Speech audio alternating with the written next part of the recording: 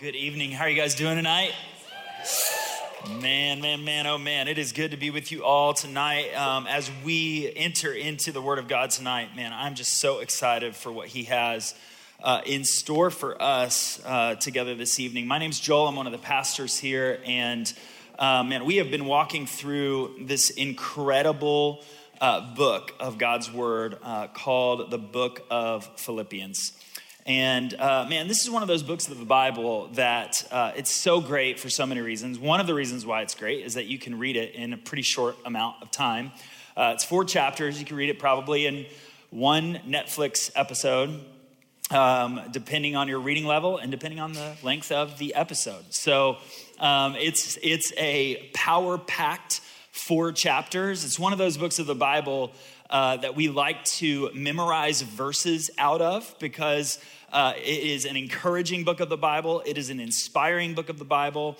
It is a book of the Bible that is laden with the beauty of who Jesus is and what the gospel is about. And it is also intensely applicable to our daily lives and to our daily circumstance. One of the reasons for that is that the book of Philippians was written in a cultural and historical context that is actually very, very similar to our own. So the book of Philippians is a letter that Paul, the apostle, who Jesus saved, though he had formerly been an enemy of the gospel, Jesus stopped him in his tracks, showed him who he was, turned him completely around, and sent him out to be a former enemy, but then the greatest proponent of the Christian faith in the known world. Jesus made him the apostle or the sent one to the Gentiles, which is just a biblical word for non-Jewish people.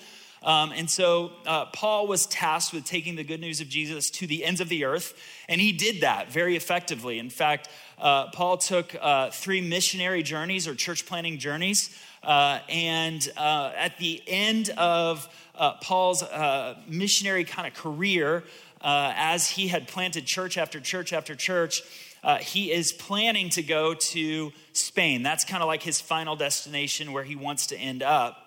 But on his way, he stops off in Jerusalem.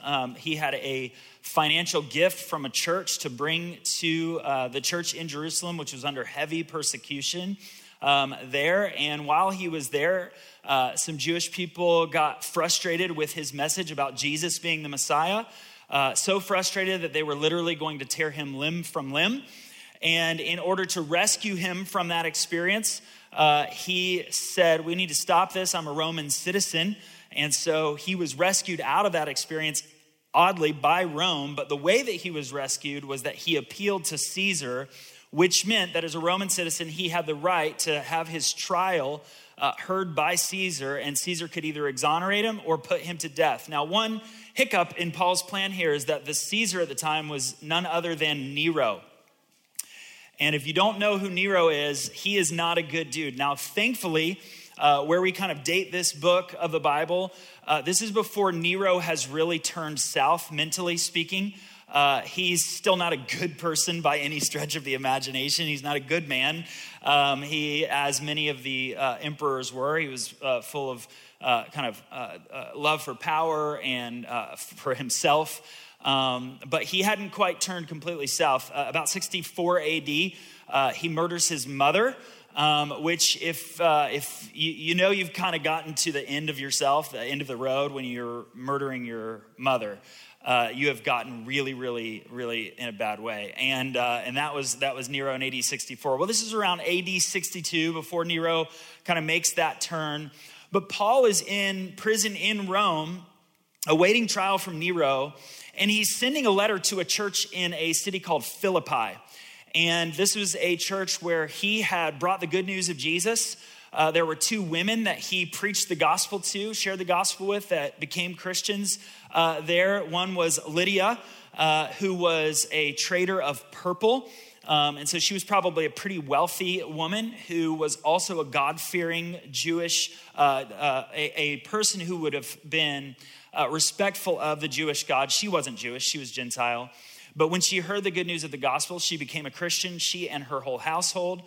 As Paul is in Philippi, there's a slave girl that's there who is demon-possessed, and she's fortune-telling, and she's very, very profitable for her slave owners who are peddling her spiritual gift around, which is not a good spirit, but and profiting off of her. And when she meets Paul, Paul casts the demon out of her. And because they recognize, oh my gosh, we're not going to have any profit from this girl anymore, they end up throwing Paul and Silas in prison. They end up beating them. And then the Lord miraculously allows him to escape because he's a God of miracles. But in the midst of that, the Philippian jailer who was responsible for Paul is like, well, when the people in charge of me hear about this, I'm going to be put to death. So he was getting ready to commit suicide. Paul said, stop, we're not going to go anywhere. Let me tell you about Jesus. This Philippian jailer becomes a Christian. In fact, him and all his household become Christians. And that's the birth of the Philippian church. So a lot of wild circumstances going on as Paul has gone through Philippi on his missionary journey. And God has done great things. Paul loves this church. And he's here in prison in Rome, waiting to withstand trial under Nero. He's not sure if he's going to live. He's not sure if he's going to die. All he knows is that in the midst of his imprisonment, God is using his story. God is using the reason for his imprisonment to tell the good news of who Jesus is to the entire imperial guard.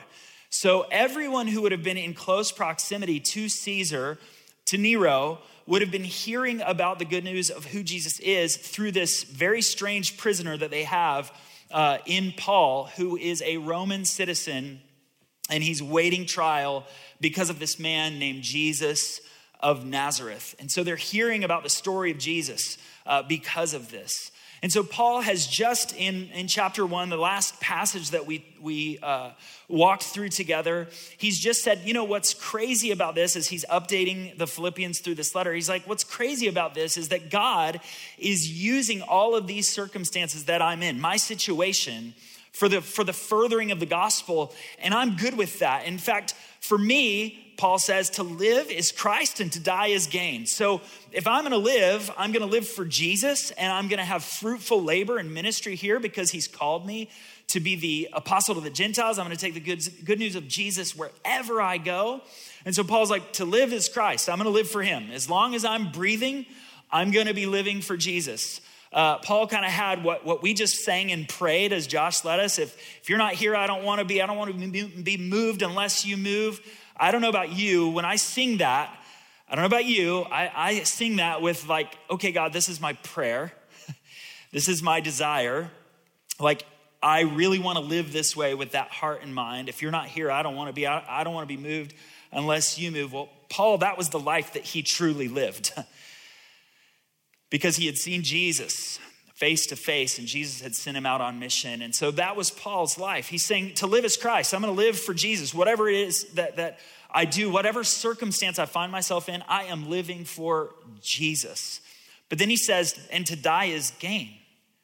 Because Paul recognized that to be absent from this body is to be present with Jesus in eternity. And so Paul is saying, whichever it is, I'm okay with God's story for me, because either way, I'm going to have Christ. I'm going to live for Jesus here on earth, or I'm going to live with Jesus in heaven. And so Paul is saying, listen, whatever circumstance I may be finding myself in, I can rejoice in that, because either way, I'm going to be able to live for God, or I'm going to be able to live with God. And that is good news to me. And God is able to use these circumstances, as terrible as they might seem to anyone looking in on my life. I mean, he is a Roman citizen who should be able to move throughout Rome freely, but he's sitting in a prison cell waiting for Nero to hear his trial, because some Jewish people in Jerusalem were going to tear him limb for limb because he was telling the good news about Jesus as the Messiah. And so Paul is saying, oddly enough, he's using my life for his glory, even though I'm in this prison cell. And so I'm writing to you to let you know that wherever you find yourself, you are to live for the glory of God as well. Now, what's interesting is that what Paul is doing is he's writing to a people group in a city Philippi that was incredibly pro-Rome. See, this city, Philippi, was a place where if you had been a really great military, a person, maybe a general in the military, or someone who had done well in government, and you'd served the empire well, Philippi was a place that you could retire, you could live tax-free. And so this church is set in the midst of a very pro-Roman city. And Paul is in the midst of a prison cell because he's telling about Jesus, and he's saying this gospel, this good news that Jesus is Lord. And he's sitting in a Roman prison cell waiting to meet Nero. And who would any good Caesar say is Lord? Themselves, right? This is kind of a part of the time frame that we're in. The Roman imperial cult was kind of on the rise, where people were really starting to worship, in addition to the Roman pantheon, they were starting to worship Caesar, not just as he's our great leader, but that he's God incarnate. And that began with Caesar Augustus, and it was continuing on up until this point. And so Paul is saying, no, Caesar's not Lord, Jesus is Lord. How popular of a message do you think that would be, right?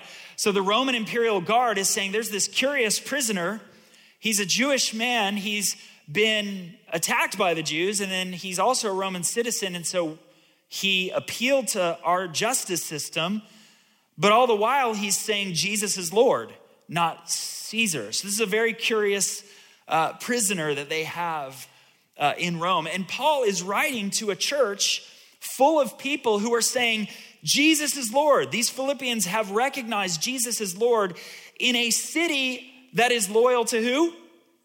Caesar, to Rome. Why? Because they have lived their lives for Rome. They have lived their lives for Caesar. And because of their faithfulness to the Roman Empire, they are now enjoying the fruit of that faithful labor, living that tax-free life, living the retirement life. I know a lot of you guys are here in Florida because of Walt Disney World, but many people come to Florida for another reason. Do you know what it is? Yeah, tax-free, right? It's income taxes, right? And so because we don't have a state income tax, what do people do at the end of their life? They retire here in Florida.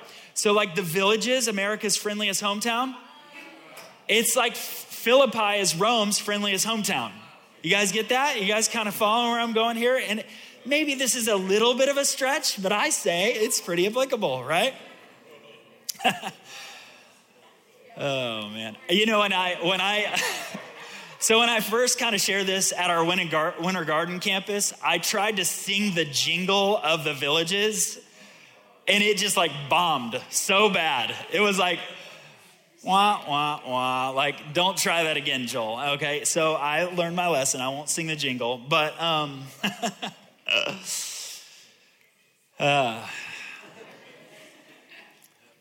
But I think it's very interesting, and it's really important as you approach any book of the Bible,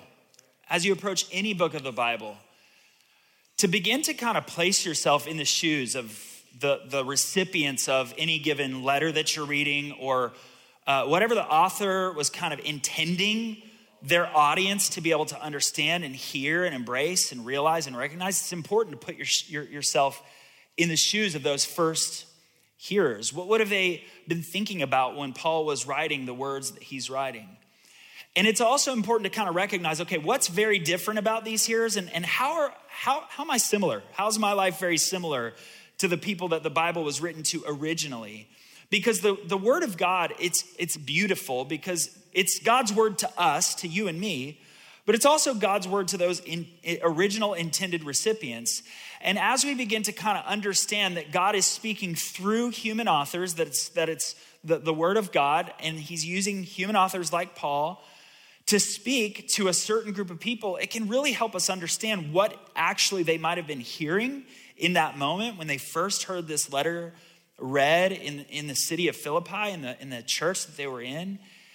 And it's important because as we recognize the similarities between them and us, we can recognize what we should be taking away from what we're hearing in the Word of God. And what Paul is about to say here in the next passage that we're going to get into tonight is intensely appropriate and for us. Because Paul is convinced that the way that the Philippian church lives their lives in the midst of their circumstances matters greatly. And our lives lived in our circumstances matter greatly. And what Paul recognizes as he's writing to the Philippians is that he has called them through the gospel to a life that is altogether different than the life that would have been expected of them in their cultural context. And I want to ask you a question tonight as we step into our text together tonight. Is Jesus calling you to live a life that is unexpected for the cultural context that you find yourself in on a daily basis? I'm going to ask that again, just so it sinks in. Is Jesus calling you to live a life that is altogether different than what is expected of you within your cultural context? Because every culture has a context that has an expectation on the citizens of its culture. Whether you're a cast member at Walt Disney World or you're a part of a certain age demographic, whatever you may kind of assign to yourself as your most immediate context in your culture, whether that's just because you live here in the United States or whatever it may be, we have to recognize that our culture has certain expectations around the way that we live our lives. If we broaden it to the most common denominator, it's kind of like the American dream, right? The American dream is the expectation that is placed upon Americans. That you live, you grow up. Hopefully, if you grow up in a home that's a struggle or difficult, that you're able to overcome that struggle or difficulty through your own hard work. Maybe you get some education. Maybe you pursue a career path. Perhaps you meet somebody and you fall in love and you start a family of some kind. You live your life and after years and years and years, you build up some wealth so that you can retire comfortably and pass on some money to be then taxed and then given to the next generation, rinse and repeat. That's the American dream. A white picket fence, 2.3 children, a dog. For those of you who a cat is a part of your dream, I will pray for you.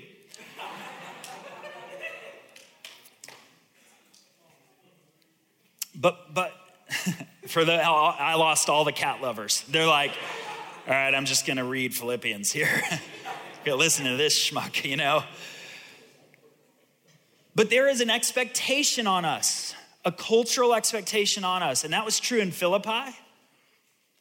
And so as Paul is writing to the Philippians, he's recognizing that their lives, there's a cultural expectation on them, and he's gonna call them into something more beautiful, something greater, something broader, something more eternal than their cultural context could even fathom. And what's true for the Philippians is true for us. So let's open our Bibles. We're gonna jump into the text together tonight. Philippians chapter 1 is where we're at.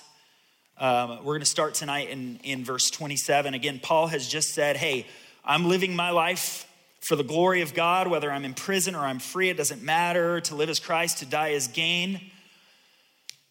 He said, this is the life I'm living so that when you look at my life, you have reason to glorify God because of me. And now he's going to turn his attention to his audience. And in verse 27 of Philippians chapter 1, if you have one of the Mosaic Bibles you picked up on the way in, you'll find it on page 1083. But Philippians chapter 1, Paul says this. He says, only let your manner of life be worthy of the gospel of Christ, so that whether I come and see you or am absent, I may hear of you that you are standing firm in one spirit, with one mind, striving side by side for the faith of the gospel, and not frightened in anything by your opponents. Remember, Paul's in prison for his faith. So he's someone who can he can talk, he can speak to this. He can say, I'm living my life worthy of the gospel, and now I want you to live your life worthy of the gospel. I'm living my life not frightened by my opponents, and I want you to live your life not frightened by your opponents. And what Paul is assuming is that living a life worthy of the gospel is going to be a life that is countercultural to what the Philippian life should look like, according to a Philippian. What the Roman life should look like according to a Roman.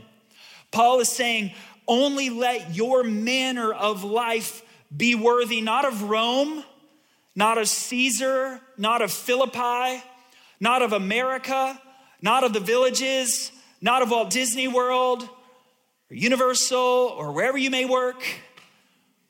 Paul is saying only let your manner of life be worthy of the gospel of Christ. One of the things that's beautiful in the original language where Paul is writing in Greek, when he says, let your manner of life, he's saying, conduct yourself. What he's hinting at is this idea of citizenship. He's hinting at the idea of living your life worthy of your citizenship. And what Paul is not talking about is Roman citizenship. What he is not talking about is American citizenship. What Paul is talking about is the citizenship that followers of Jesus have, not to any earthly kingdom at all whatsoever, but to heaven. In fact, elsewhere, Paul will write that our citizenship is not on earth, but our citizenship is in heaven. And so when Paul says, let your manner of life be worthy of the gospel, he's saying, live according to the kingdom that you belong to. He said, don't live according to all these other kingdoms. Live according to the kingdom to which you belong. And that's going to change things. It's going to change actually everything.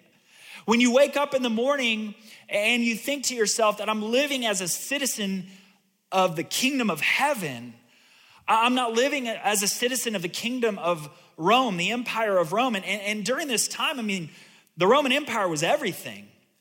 It was everything. It was huge. It's the most powerful empire that had ever existed up until that point in history. Perhaps one of the most powerful empires to have ever existed till now. And for a Roman citizen, being Roman was everything. And for people who were not Roman citizens, they recognized that they were so far below anyone who lived in Rome, that they had far less opportunity in life, because to be a Roman citizen was everything. It meant that you had so many privileges, so many rights, so many opportunities that so many other people did not have. And what Paul is saying is live your life as a citizen of heaven, because when you wake up to that reality, you begin to recognize that your citizenship to heaven is everything. That it means everything. One of the ethics of the Roman Empire was this idea called Pax Romana, which was the peace of Rome. And what that meant is that everyone who lived under Roman rule, whether citizen or not actually, was able to benefit from and experience peace. Now that peace was achieved through conquering, ironically. But Jesus achieved our peace through his death on the cross. And we're invited to live according to that peace as citizens of his kingdom. And like Rome had an emperor, our kingdom has a king. And his name is Jesus. And he rules and he reigns far differently than any ruler that we could ever fathom. Because every ruler, every human ruler that has ever been experienced, to the degree that that ruler has the ability to affect the world that he rules, so however much power he has, is the degree of corruption, right? Right? That power corrupts, and absolute power corrupts absolutely. We've seen that throughout human history. But our King, King Jesus, rules and reigns over a kingdom that he's invited us to live as citizens of. And that he establishes his rule of peace between God and man with one another, not through conquering, but by giving his life as a ransom for many. And what Paul is saying is only let your life be a life that is lived in light of Jesus, our King, and his kingdom, worthy of the good news of who he is. Paul's saying just only let your manner of life be worthy of that. He continues, he says, so that whether I come and see you or I'm absent, and Paul is kind of in this space where he's like, maybe I'll get out of prison, maybe I'll be able to visit you, or maybe I'll die, I don't know yet.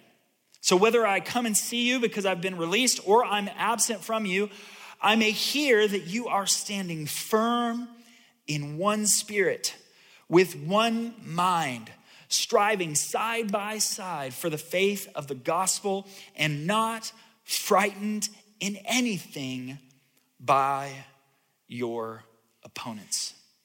Now listen to this language that Paul is using as he's encouraging the Philippian church.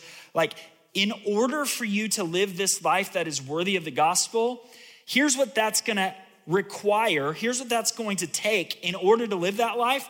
This is what that's gonna be looking like. He says this, that you are standing firm in one spirit, and that with one mind, you're striving side by side for the faith of the gospel. I'm going to share a story with you, and I know this story may sound familiar, and I want to assure you this story does not come from the movie 300. Because that movie is filthy, and men do not have 8-packs. So those are just important things for you to know. But this story actually comes from the Christ-Centered Exposition Commentary, not from the movie 300. All right. But as Paul is writing here, when he's talking about this idea of standing firm in one spirit and with one mind striving side by side for the faith of the gospel, it conjures up this idea of people in complete unison, standing side by side and standing firm together regardless of what may be coming against it. So from the Christ-Centered Exposition Commentary, the Battle of Thermopylae in 480 BC had an alliance of Greek city-states led by King Leonidas of Sparta. Okay, sounding familiar, right? They rallied together to battle the king of Persia and the Persian army. The battle took place at the pass of Thermopylae. The Greeks were severely outnumbered, but held the massive Persian army back for 3 days in one of the world's most famous last stands. A small force led by King Leonidas, including the famous 300 Spartans, blocked the path forward through the path that the massive Persian army needed to pass through. What Paul is saying here is that when we, and remember, he's writing to a church in Philippi, we know was not a very large church. Even during Paul's missionary journey, it was just a few households of believers. It probably grew from there. At this point, after Paul's later journeys, we know that the church would have grown, but this is not a huge church. This isn't the church in Jerusalem with 3,000 people added to their number in the first day. This isn't the church in Rome, actually. This is the church in Philippi, which really wasn't a very important city. It was not a large city. It was just one of the churches that were planted. And Paul is writing to these Philippians, and it's just a small band of followers of Jesus in the midst of a city that would have had a very large tidal wave of love for and support for the empire that was visible around them, the Roman Empire. And it's as if Paul is saying, listen, I want to hear about you, that you are standing firm side by side, regardless of the tidal wave of the culture that's coming at you. Regardless of what is coming your direction, I want you to stand firm side by side so that you will be able to stand and live a life that is worthy of the gospel of Jesus Christ. You know what Jesus talks about when he says, they won't even know that you're Christians unless you love one another, right? And so this vision that Paul is laying out in front of the Philippians is that our lives, when we live them loving one another as Jesus has commanded us to do, when we live our lives loving one another well, then we are able to strive standing side by side for the same purpose with one mind, in one spirit, standing firm no matter what comes against us. When we're looking to the side, to our left, to our right, and we're saying, listen, I don't know if we're going to make it through this, but if we're going to die, we're going to die together.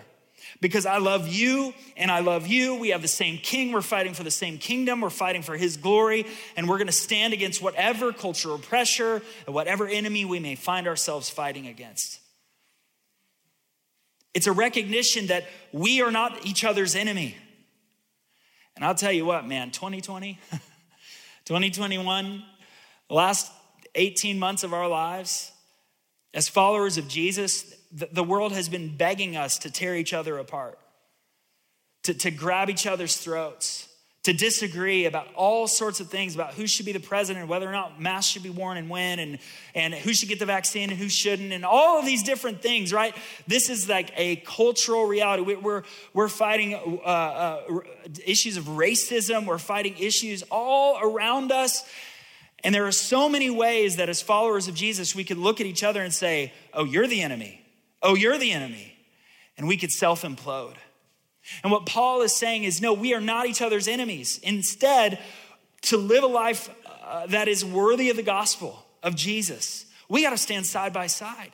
We got to fight together. We have to recognize that we have a common enemy, and his name is Satan. And we have a common king, and his name is Jesus.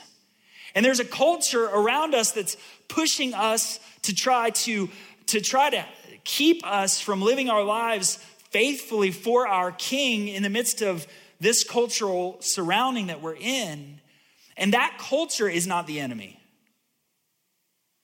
The culture is not the enemy. They need to know Jesus. People need Jesus.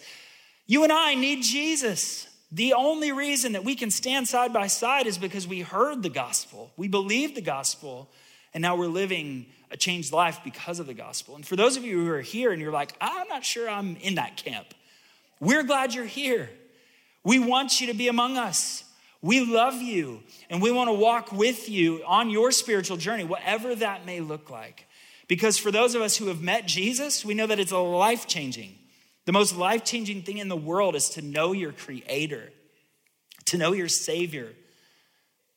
And so I want to boldly and unapologetically invite anyone who's here who does not yet know Jesus, before you leave these doors, have a conversation with somebody who is here, who you came with, someone wearing a blue shirt, or Eddie back there. I know he's strong looking and intimidating. He used to hit baseballs very, very far. That's what those muscles were for, okay?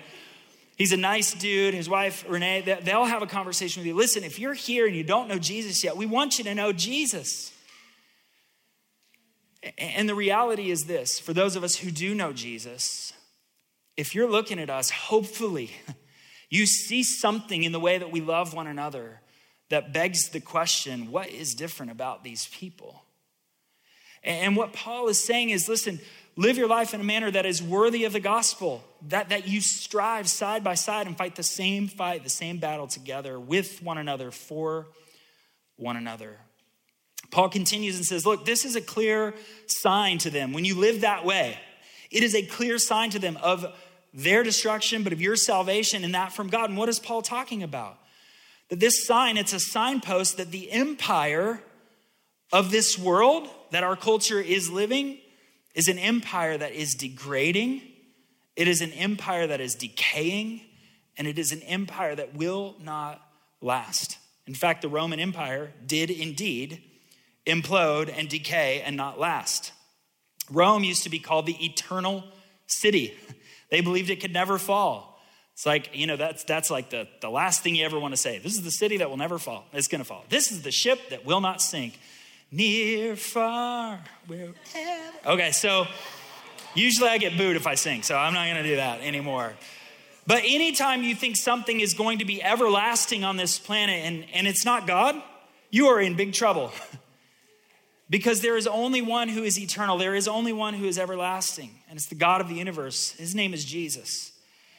And so what Paul is saying is, look, this is a clear signpost that this world is going to be destroyed. It's decaying.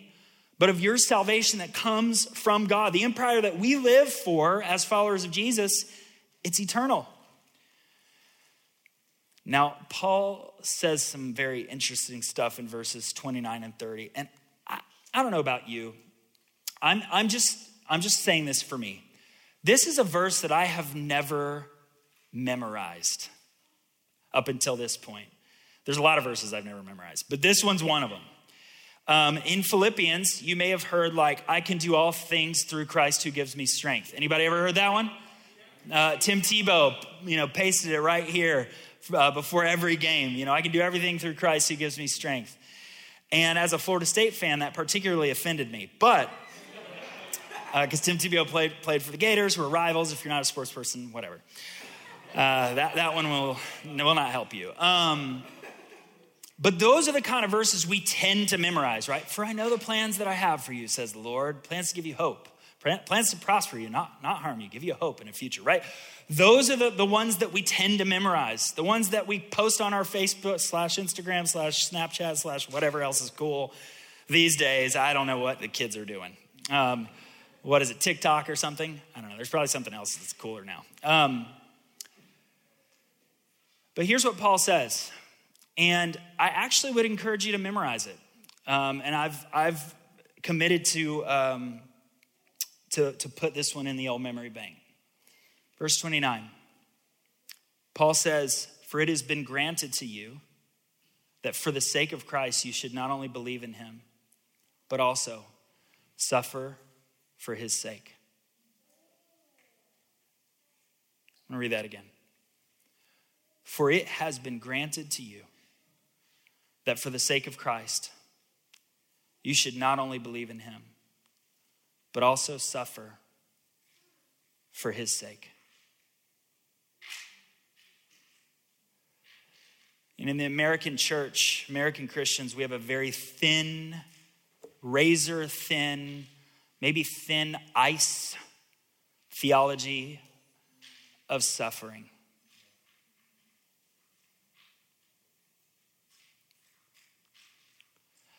Why?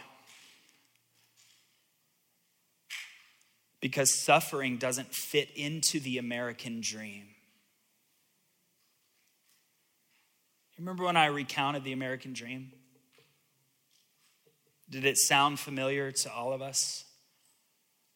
See, suffering's not in there, is it? See, as Americans, we avoid suffering. As humans, we avoid suffering. It scares us. And most of us think that God exists to alleviate our suffering. But that's not true. That's not the gospel. That's not in the Bible. Let me read this again. "For it has been granted to you." The word granted there is the word charis, which also means grace. "For it is grace to you that you should not only believe in Jesus, but also suffer for his sake." Verse 30, "Engaged in the same conflict that you saw that I had and now hear that I still have." It's an act of grace that we suffer with Christ for two reasons. And I'll give you the first. It's James chapter 1.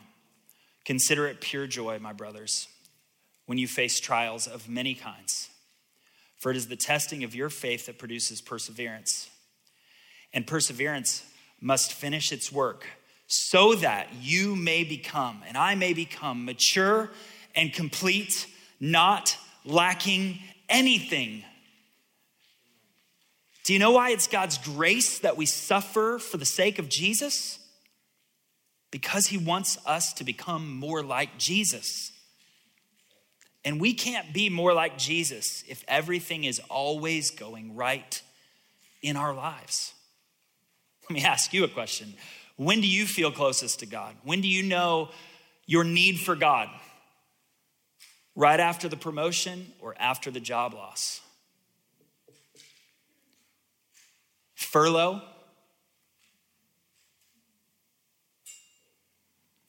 The second reason that it is an act of grace.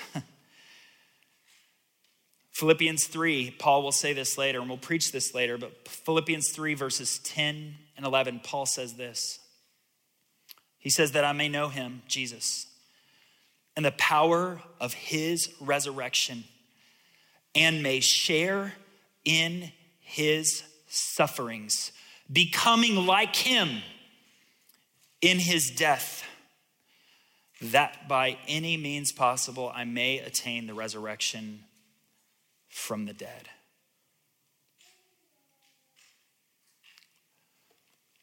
Paul says later, as he is about ready to die, he says to Timothy, his protege, indeed, all who desire to live a godly life in Christ Jesus will be persecuted.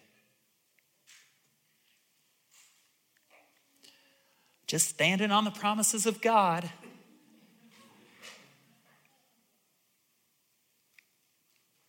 Listen, I don't know where you're at. I don't know if life is great for you or if you're like, yeah, I know what it's like to suffer. Here's what I hope we gather from this passage tonight. What suffering does and what fighting this fight does in our lives is it makes us more like Jesus, and it gives us fellowship with Jesus. And I'm gonna be honest, in like my own self, my flesh, what the Bible would say, my flesh, my own nature, my sinful nature, I don't want any of that.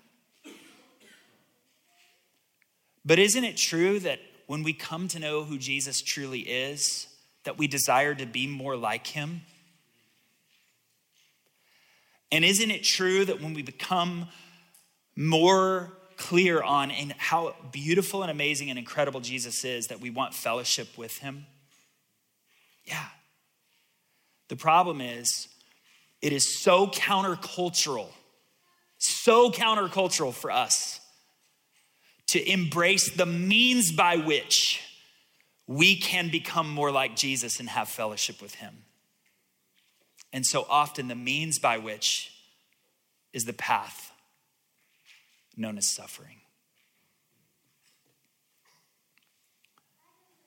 So if we're not suffering in some way because of our faith in Jesus, it might be good to ask the question, why not? Does that mean we pursue suffering and we chase suffering? No. This is not something that should lead us towards self-loathing or self-harm or any of those kinds of things. That is not what this is talking about. What it is talking about is standing firm in the midst of a world that is going to come at us. In a world that is fallen and broken. In a world that still feels the sting of sin. Until Jesus comes, returns, and makes all things new, suffering will be a part of the story on this planet. But I would submit that if we are not suffering in some way because of our faith in Jesus, perhaps it is because we say we live for Jesus, but instead we live for the empire that surrounds us. Maybe we're not living for the King of Kings and the Lord of Lords of the eternal empire that says up is down, left is right, the last are first. Those who suffer will receive reward. But instead we're living according to the culture that says there's a dream, and the best way for you to pursue it is to do everything you can to get it. And suffering is not a part of that dream. And so tonight, I want to encourage us to recognize that because we are in an actual battle, because there is a real enemy, because we live in a fallen and broken world, that suffering is going to take place in our lives at some point. And the question is, are we going to be ready to meet suffering when it comes? And the only way we can meet suffering when it comes is when we recognize That suffering is the way that Jesus our Lord, the path that Jesus our Lord took in this life. And if we want to follow Jesus, that suffering will be a part of the journey. I'm going to close with this. There's a pastor named Eugene Peterson. He's the author of The Message. If you've ever read, it's a paraphrase of the Bible. It's really good. But Eugene Peterson talks about, in a book that he wrote called As Kingfishers Catch Fire, which is a conversation on the ways of God formed by the words of God. He talks about this concept called congruence, which is a geometry term, which I almost failed high school because of. I really struggled with this, so I had to read this several times, all right? But he says that congruence in geometry is the relationship that exists between two figures when one is superimposed over the other and all their angles and sides coincide as a mirror image. Eugene Peterson says, the Christian life is the lifelong practice of attending to the details of congruence between ends and means, congruence between what we do and the way we do it, congruence between what is written in Scripture and our living out what is written, congruence between a ship and its prow, between preaching and living. So what I'm doing right now, I am hoping that my life will live in congruence with what I'm doing as you share your faith with friends and loved ones, that there should be congruence between preaching and living, otherwise there's hypocrisy. He says congruence between the sermon and what is lived, both in the preacher and in the congregation, the congruence of the word made flesh in Jesus with what is lived in our flesh. How can we say we love and follow Jesus who suffered and all the while do everything we can to avoid the path that he walked? So this idea of congruence is an idea that says, if Jesus, my Lord, took this path, then that's a path worth taking.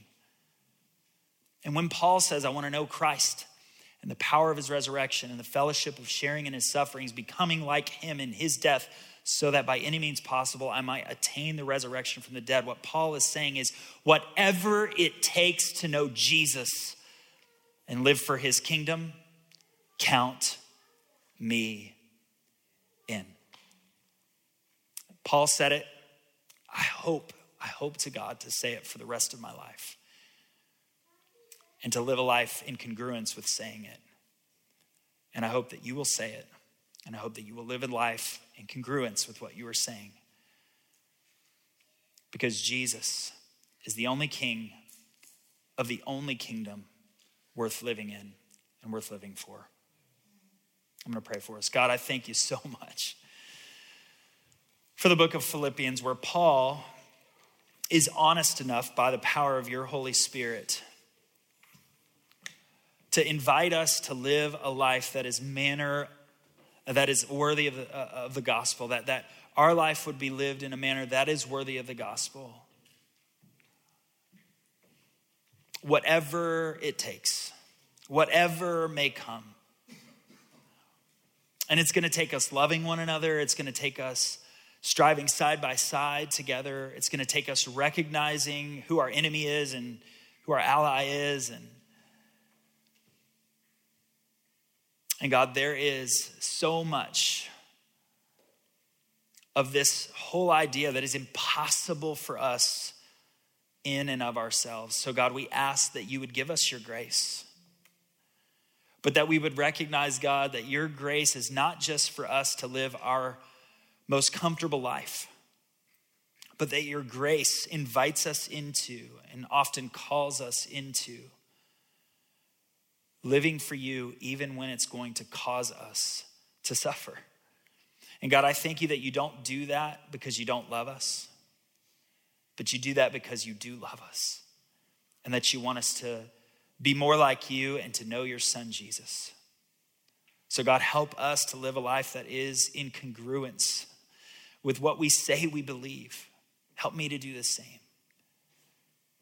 And God, I just pray that as we recognize that you are the King of Kings and that you are the Lord of Lords and that your kingdom is everlasting and worth living for, that we would recognize that there is nothing that is worth bowing our knee to the kingdoms of this world. So God, help us. We need your grace. We need your love. We need you to draw us near to yourself so that we can live for you no matter what may come. And we pray these things in Jesus' name. Amen.